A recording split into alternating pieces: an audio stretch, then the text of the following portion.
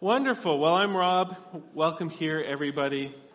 And it is the last message of Love Month. As a church, we're working through the fruit of the Spirit. And for one reason or another, I decided that February would be devoted to the fruit of love, which is really the big one. When we get that list of what the fruit of the Spirit is, the fruit of the Spirit, the big one is love. It's the first one. When Jesus is talking, somebody quizzed Jesus,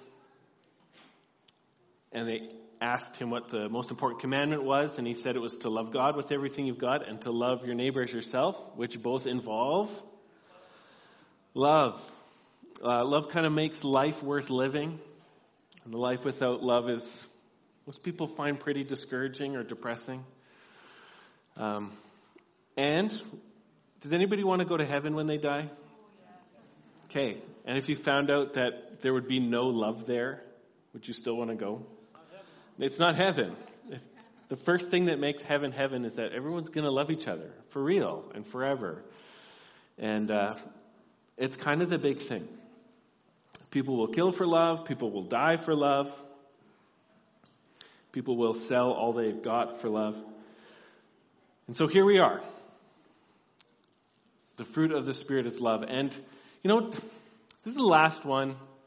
I'll probably never talk about love again from the pulpit. And so I want to make this count.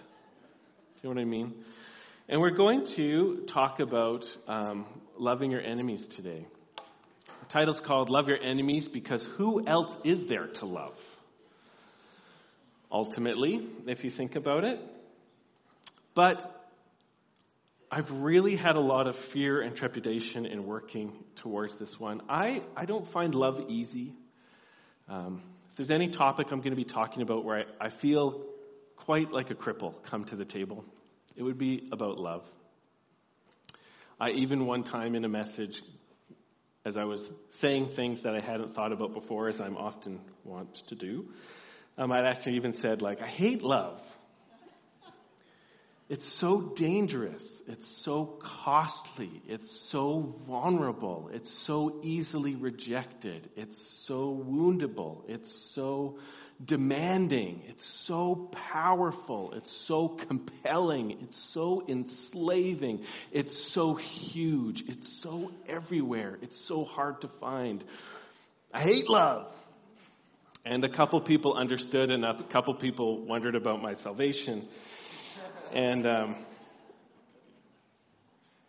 but we're talking about loving your enemies today, and I think one of the reasons I feel like there's such a unmeetable compulsion to make this a good message is because loving your enemy is part of the miracle of God. That he would love people who initially don't love him at all or love him back. And then would keep on loving us with everything he's got, even though daily we would give him reasons to not love us anymore. It's such a miracle that God would love his enemies. So I'm a very small World War II buff, physically, but mentally also a small World War II buff. Gotcha. Yeah, thank you. I'll take it. I do like studying World War II, and I did hear a story recently that I'd never heard before. Now, I'm not sure everyone's involvement in liking World War II stuff. When I was a teenager and a young adult, that was like the heyday of World War II movies. Steven Spielberg had invented this new way of doing war scenes that was really epitomized in Saving Private Ryan. Did anybody see that movie? It changed how they filmed war scenes with all the bullets hitting and the body parts exploding right in front of you. And then there was this whole heyday of people making Saving Private Ryan World War II movie spin-offs and imitations and stuff. And so it was in our collective conscience in the West quite a bit, World War II stuff. Not so much anymore. In our culture nowadays, we don't actually like remembering the past.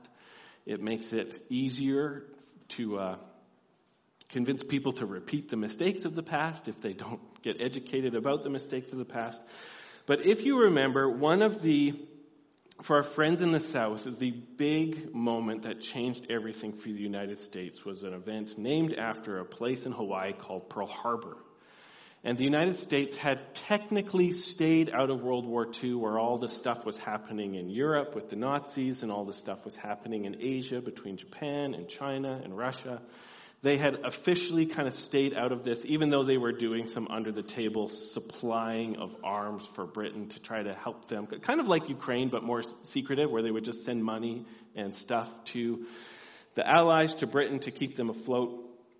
But then, on a certain date, and I don't have it memorized, Japan launched a sneak attack against the U.S. naval base at Pearl Harbor and sank a number of ships and killed a number of people. And I think, there's different, people ask the question, why would you do that if the U.S. wasn't at war with you? And there was something about maybe a sneak attack that would take the U.S. Maybe they were afraid of the U.S. eventually entering the war. Maybe a sneak attack would knock them out and give them some time to expand in the Pacific and get a better stronghold there. Somebody asked one of the Japanese generals at one point, did you think you would maybe invade the U.S. and take over there? And they're like, are you nuts? There are more guns than people in the United States. You cannot hold the United States. There would be bullets flying at you from every bush and every window and every rooftop. And it's like, true. There are more guns in the U.S. than there are Americans. Did you know that? And the whole point is, you can never invade us. And there's costs. There's just like people shooting each other all the time. But no one can ever actually invade the United States and keep it, because there are more guns in the United States than people. Anyhow, Pearl Harbor happened, and they awakened a beast, and which finally culminated with Oppenheimer and the dropping of 2 nuclear bombs on Japan. Anyhow, this story that I'd never heard before is that one of the pilots that was involved in the Pearl Harbor attack actually ended up becoming a Christian evangelist. So through a variety of reasons, he got taken out of specific battles as a pilot that would have required him to become a kamikaze and kill himself in battle by flying his plane into something. He kept getting moved around and missing all the action. He got moved out of one of the cities before the nuke dropped. I think what happens is he actually said he got sent into one of those cities after the nuke dropped and was one of the only people to survive the radiation. But he became a prisoner of war, and he had such a big hatred in his heart against the United States. But it changed when he met a fellow prisoner of war who told him about the kindness of one of the women working in one of these POW camps, who actually took care of this friend as a prisoner of war. And the thing that he couldn't wrap his mind around, the guy I'm talking about, is that this lady had actually had both of her parents killed by the Japanese in the Philippines. But she was still taking care of the enemy who had killed her parents because she was a Christian. And to his mindset, that's not what you do. If you've got the enemy, you can do anything you want to them because you've won and they're your prisoner. If you want to torture them, you can torture them. That's normal to torture them, to kill them. That's normal. That's normal. That's normal. But showing kindness to the enemy who killed your parents is not normal. And it broke how he thought the world worked. And eventually he gave his life to Jesus and became an evangelist for Jesus. Because he had an experience of someone actually loving their enemy. It's not normal to do this. Even if you grew up in Sunday school and so you've heard Jesus' teaching about loving your enemy, it's just, you may be familiar with it, but it is not normal. It's not how the human heart works. And when it's happening, it is a sign that probably someone has been raised from the dead.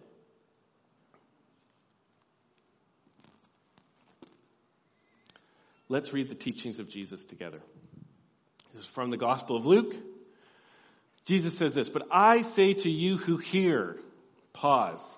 This is your moment. You get to decide if you're going to be someone who hears or not. Ready? Love your enemies. Do good to those who hate you. Bless those who curse you. Pray for those who mistreat you. Now, in the ESV translation, which I'm using, it says abuse you, but that word has become so specialized since I think this translation came out that I used an alternate translation of that word there. So just so you know, if you're following along in your ESV, that's why I changed it, but it is a legitimate translation of that word. Verse 29. To the one who strikes you on the cheek, offer the other also. And from the one who takes away your cloak, do not withhold your tunic either. Give to everyone who begs from you, and from one who takes away your goods, do not demand them back. And as you wish that others would do to you, do so to them. If you love those who love you, what benefit is that to you? Even sinners love those who love them. And if you do good to those who do good to you, what benefit is that to you? For even sinners do the same. And if you lend to those from whom you expect to receive, what credit is that to you? Even sinners lend to sinners to get back the same amount or more. But love your enemies and do good and lend, expecting nothing in return. And your reward will be great, and you will be sons of the Most High. For he is kind to the ungrateful and the evil. Be merciful, even as your Father is merciful. Father God, I just pray for your help. I pray for just grace to do a good job talking about the words of Christ today.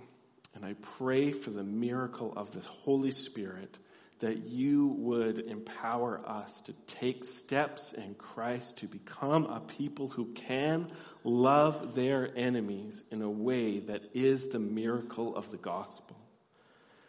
In Jesus' name I ask, and amen.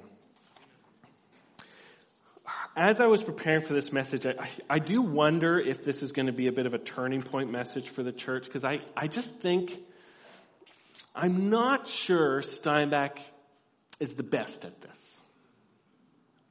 And I'm not saying that with any judgment. I'm not sure we're the best at this. One of the dynamics of being a Christian amongst Christians is that you can actually increase your expectations for how other people should treat you beyond normal, right? You get a nice secular job, you're just hanging out with truckers all the time, and you don't mind how they talk at all, because there are words that begin with certain letters that are just not necessary, but they're all the time.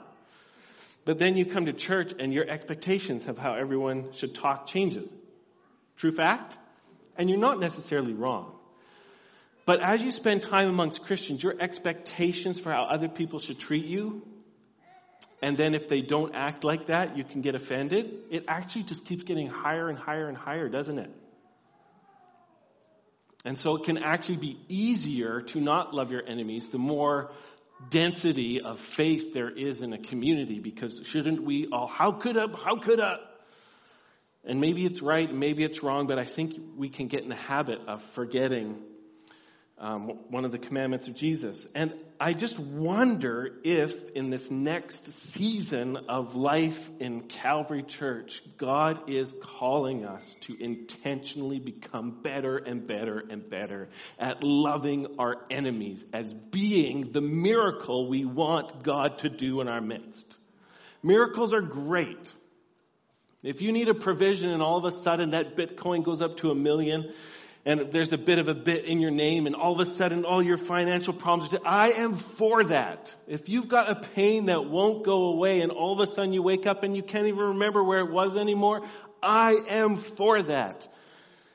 But there is this miracle of having a genuine concern for someone that hates you that is not something we ask for that often, but is a fruit of the Holy Spirit that is meant to be alive in the church of God. And I have neglected this. And I wonder if the Father's delight for us next is to do this in our midst, so that people who go to war to kill would look and say, that ain't normal. What's going on? I could be wrong. It's happened once before. Now, one of the things as I just think about how Jesus is thinking here is it's easy for me when Jesus says, love your enemies, that I will get stuck thinking about the big things like war and violence and guns and crime. But when Jesus is talking about loving your enemies, it's really interesting because he goes from the big, love your enemies, right down to, yeah, someone slapped you and another person took your shoes out of your office, or you left your coat in the front thing there and then someone took your nice coat and they left behind the bad coat and now you got this junk coat. That's not for real. I just made that up. Yeah, don't feel bad for me about that. That's good. Do you cry at movies? Just kidding. He shrinks it down to just regular, everyday slights and wounds and thoughtlessnesses and being done hard by other people's just petty selfishnesses. Wow. Right off the bat. He even includes giving to everyone who begs from you in the teaching of learning to love your enemy. Because if someone begs from you, it's awkward and you don't know what to give. And that $5 was supposed to get turned into a Subway sandwich. And now your friends are there and you don't know. And then you're just in this inner turmoil of because they're begging. And do I want to be a good person? But I want that Subway sandwich. And that's just daily grind awkwardnesses of life lumped into learning how to love people who inconvenience you. Strange, no? So I wonder for me and maybe for you too, there is part of this where I just want it to be both the big stuff of the official huge enemies of God and man who love to do evil and end the lives of the weak and vulnerable, as well as just the tiny little, that toilet seat is up again type stuff. Well, let's think about what it means to have an enemy. Aspects of an enemy. This will help us, I hope. One aspect of an enemy is typically they're doing something we would consider maybe morally evil. Now, we're Christians and we know that our lives and our hearts and our minds are tainted by the fall, are broken by sin. So usually our moral compass is kind of wonky. Sometimes they get jarred a little bit, the needle gets bent, and even sometimes what we think is right is actually wrong. That's why we need Scripture. God in His Bible has communicated us a true moral compass. He's told us who He is. He's told us who we are. And it is His official version of what's right and wrong. But usually when you have an enemy, you think they're doing bad things. How could they do that? That's evil. Sometimes you can have an enemy just because there's opposing aims. This is one of our favorite parenting verses. It's from the book of James. I'm going to butcher the recitation a little bit, but it's something like, what causes fights and quarrels amongst you? Do you guys have it memorized yet? Isn't it because you want the same thing and so you have to fight over it? There's only one maple donut left and you both hate it?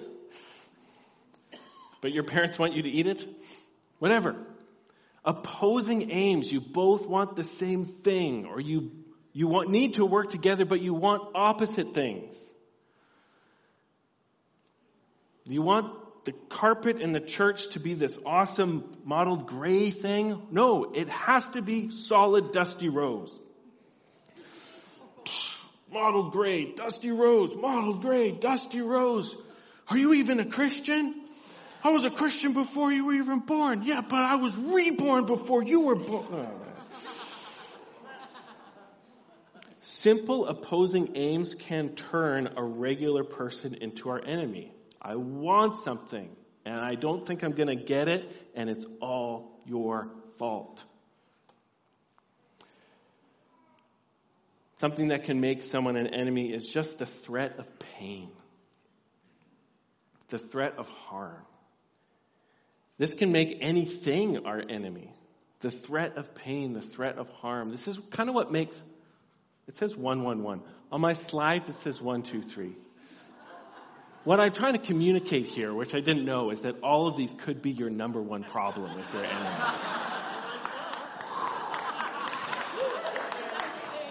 Yeah. I'm just up here. Dave, and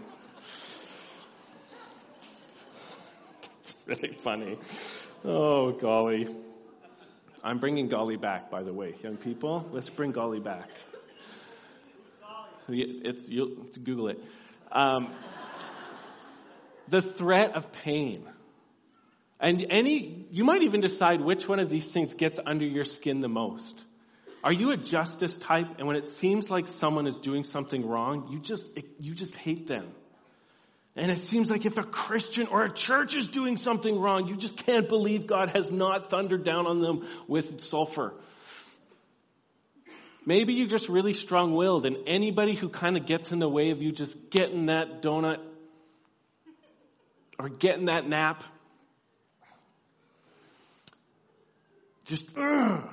maybe you're really sensitive to pain. And you're like pretty easygoing about life. You know, opposing aims, that sounds like wanting something. Why would I want something? Yeah, I'm just chill. But you don't like pain.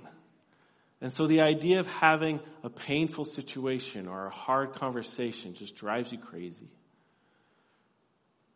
These are aspects of having an enemy. Can you identify which one of you kind of like is the most likely to make somebody go into your enemy book?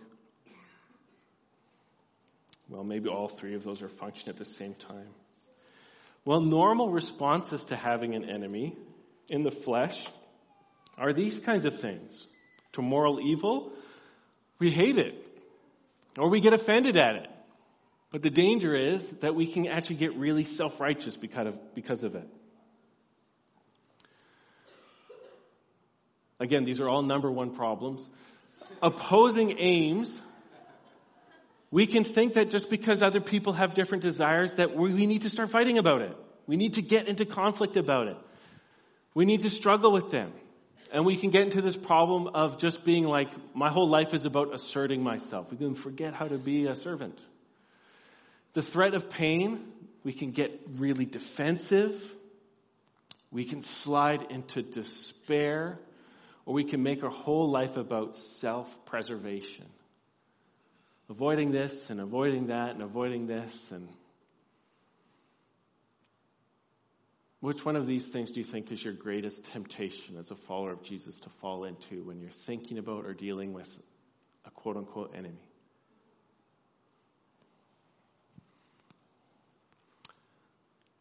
For me, it's probably self-preservation.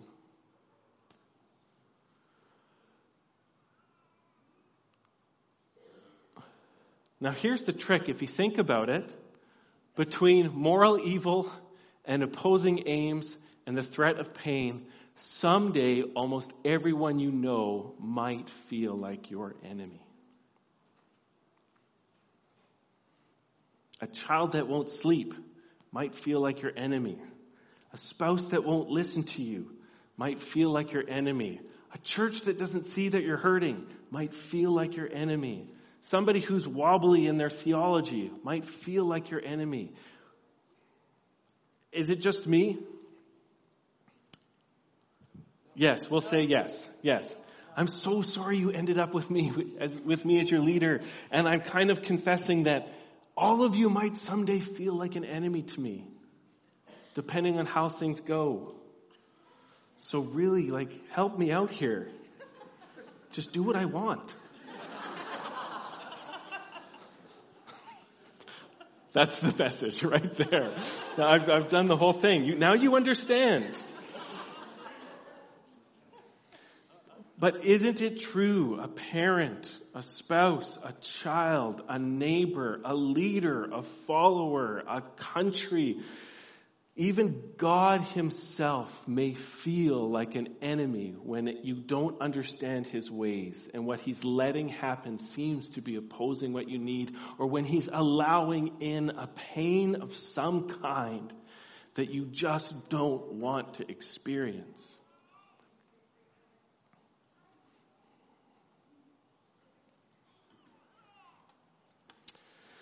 Well, why in the world would God ever allow the sensation of thinking you have an enemy?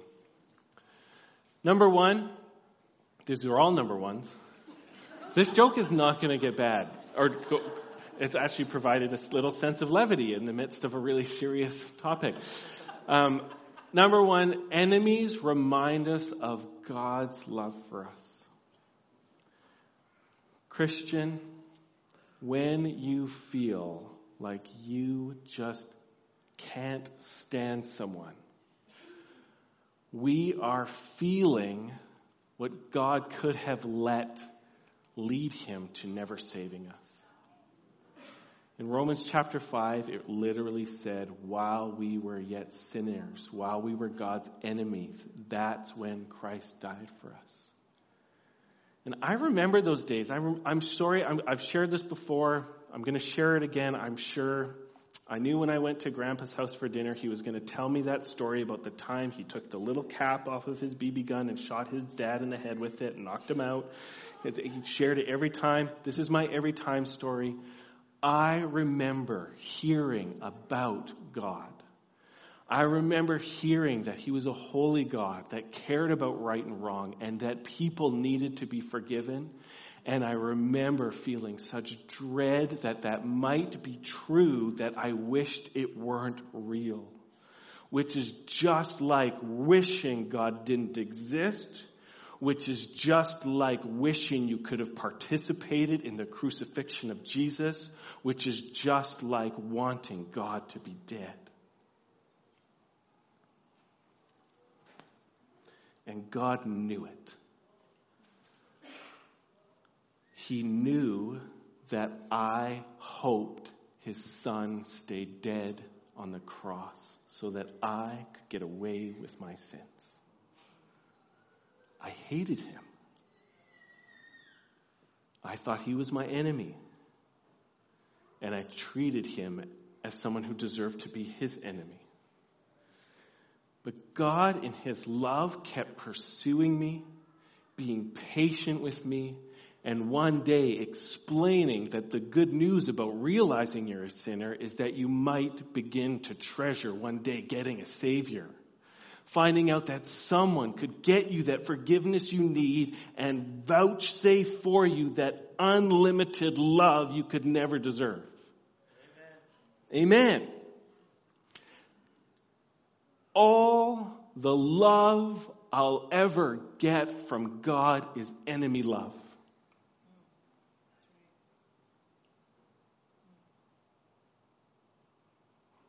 Forever, all the love I'll ever get from God is love for a man who chose and willed to be an enemy of God for a time.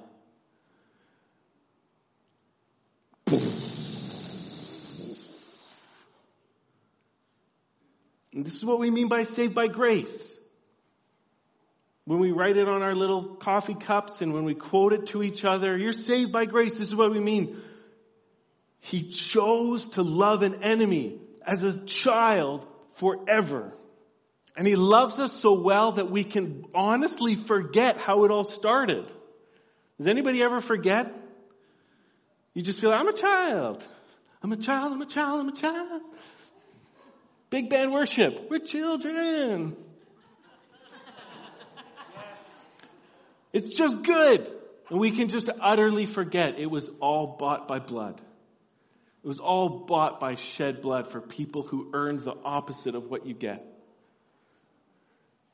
So enemies, when we go, I hate that guy. You can then go, wow. Without God's grace, that's how I would feel about Jesus. And God had the right to feel that way about me.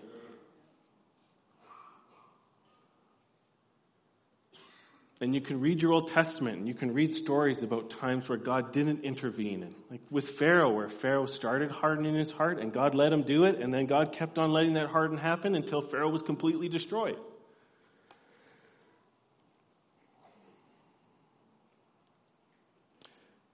Enemies remind us of our need for God. What I mean by this is that when you're in the struggles with an enemy, we usually, once we wake up, don't feel like we're the best Christians. When we're angry, when we're frustrated, when we're hurt, wanting to hide and wanting to run, most people, when they're like really in the grind with an enemy, don't feel like this is their most spiritual day ever. It's just me? No. You're not like, I get so frustrated with that person. I just wish that, one of Elon Musk's rockets would malfunction over their house.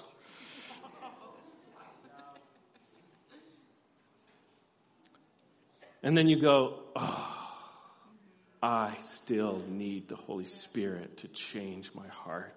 I still need Him to give me His love. I still need Him to train me, forgive me, show me the way. I still need God. And when everything's easy, we just forget about God. When you can buy everything you think you need, you forget about God. When you're only surrounded by friends, we can forget about God. But the struggle and the conflict and the grinding and the uglies coming out of our heart reminds us of the goodness of God. And we start praying. And number 3, that joke is old. Number 3, enemies remind us of the mission of God. Every person that you feel like is someone who's rejecting God is kind of our mission field.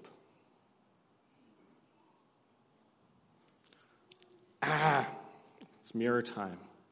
When you read the news, you're like, man, that guy's a bad guy. Oh, he needs the gospel. Or that country's going off the rails. Oh, I might be getting called to missions there.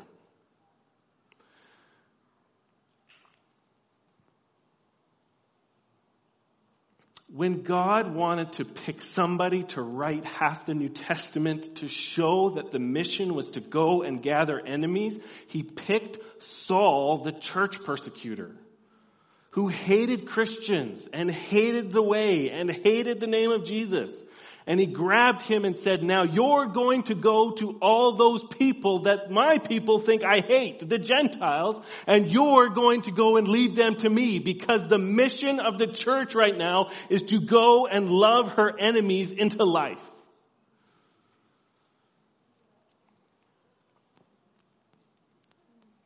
Now you know why I didn't want to preach this message.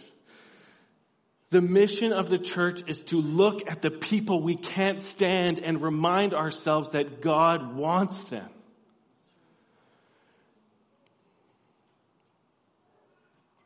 And maybe even loves them.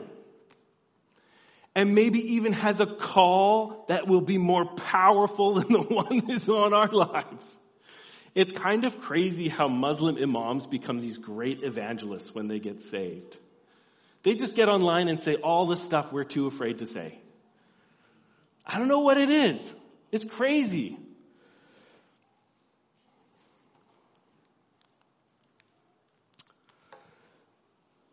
So there is this world full of enemies. Sometimes it's your oven that can't do regular bake anymore. Sometimes it's those people on your drive to work where there's 2 lanes and they keep slowing down to stay in pace with each other so that you're doing 55 in an 80 zone towards the town.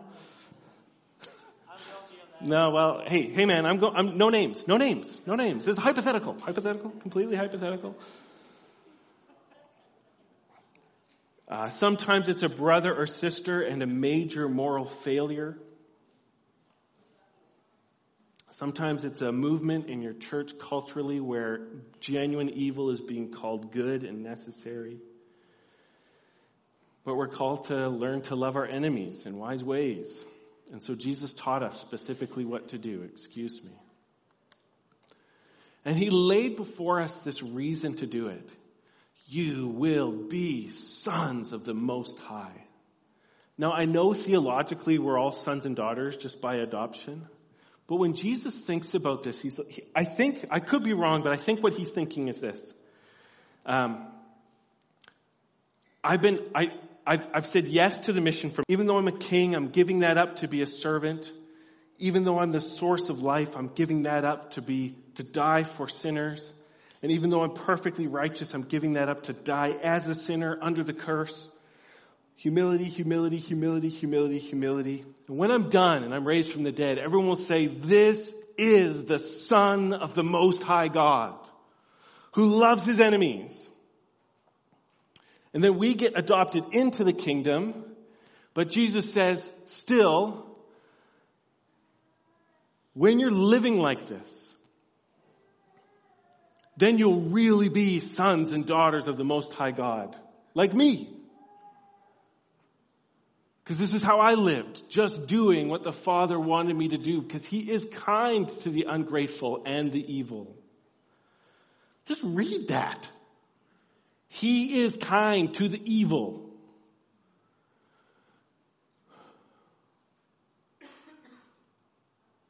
So Jesus gives us 4 things to do. Number 1, pray for those who mistreat you.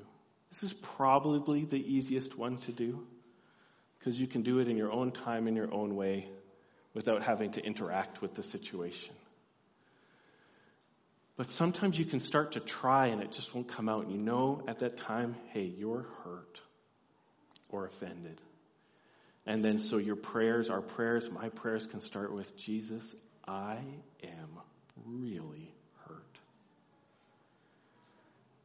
God, I am actually really offended about this. Please help. When the enemy zone is hitting, this is when we need God the most. And so Jesus says, get with God. Talk to him. Often one of the first things we do when things go wrong is actually spiritually isolate ourselves. Second thing he does is he says, bless those who curse you.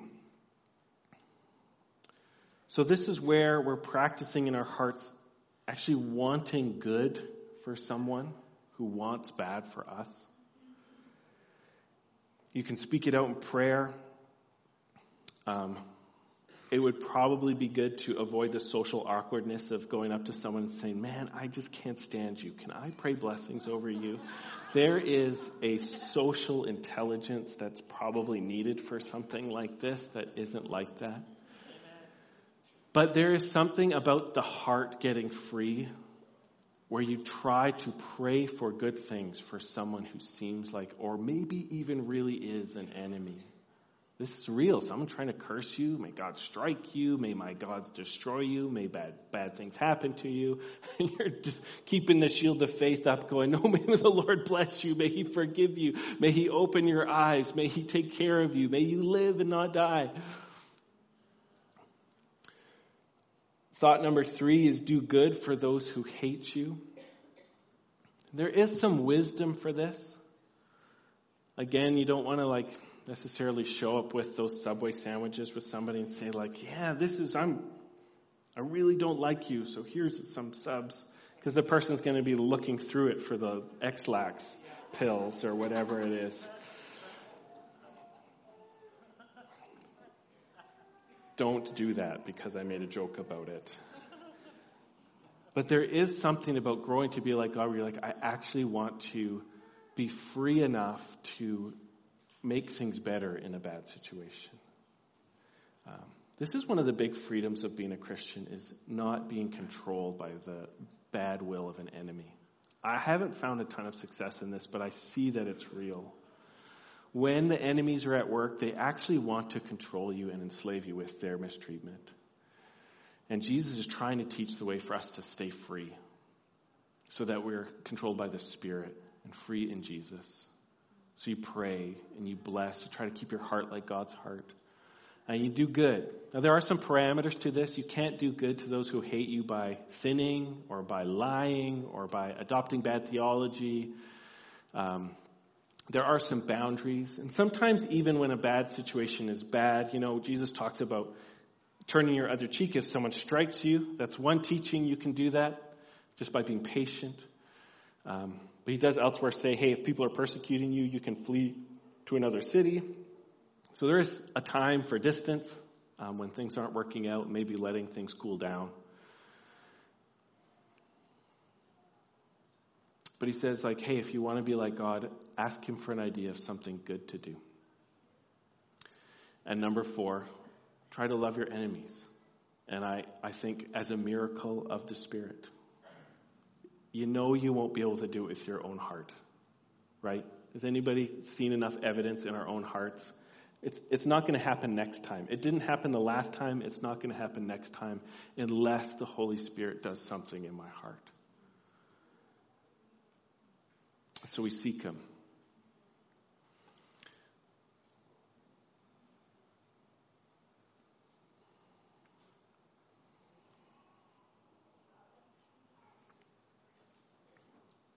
Pray, bless, do good, love.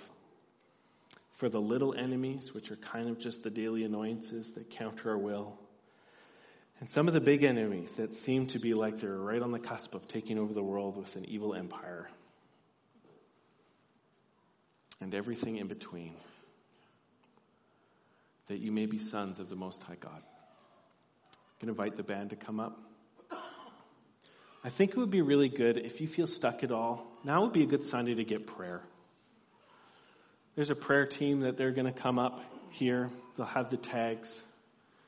If you're stuck, if you're frustrated, if you're in bondage to something, why don't you come and get prayer? You don't necessarily need to have a big confession. You can just come up here and get prayer, but just coming to the Lord, saying, Lord, I'm stuck. The feelings keep coming back. I'm just here for you to do the miracle. I think that would be good. So, Father God, I give you Calvary.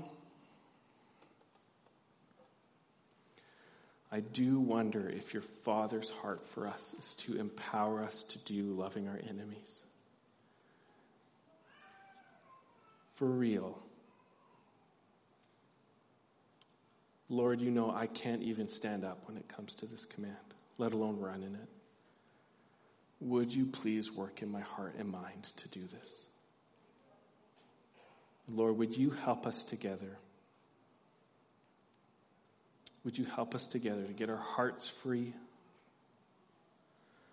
Lord, some of us will need situations where you make a coincidence happen, where it's like, oh, okay, this is something you want me to take action on. And I pray for those God moments where there's a run-in or there's an event or something happens where we realize, okay, this is now to the top of my to-do list spiritually. And I pray in those moments, Lord, we'd feel your love. You're a good father and you want good things for your children. Father, I pray that we'd have confidence just to persevere in a hard season, knowing you're growing our character, you're forming Christ in us. And you can use these hard seasons to really expand the kingdom, to see people saved and to bring about testimonies where people can say, that's not normal. What is going on here?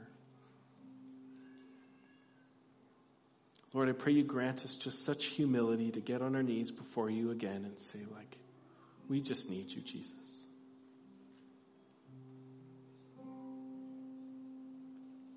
And Lord, I do pray that the fruit of this would be us knowing the depths of your love for each one of us as your children. Lord, that we be freed from the hard heart that comes with hatred and hurt. That our hearts would be softer and softer and softer to you and to other people. And that you would really do this miracle. In Jesus' name.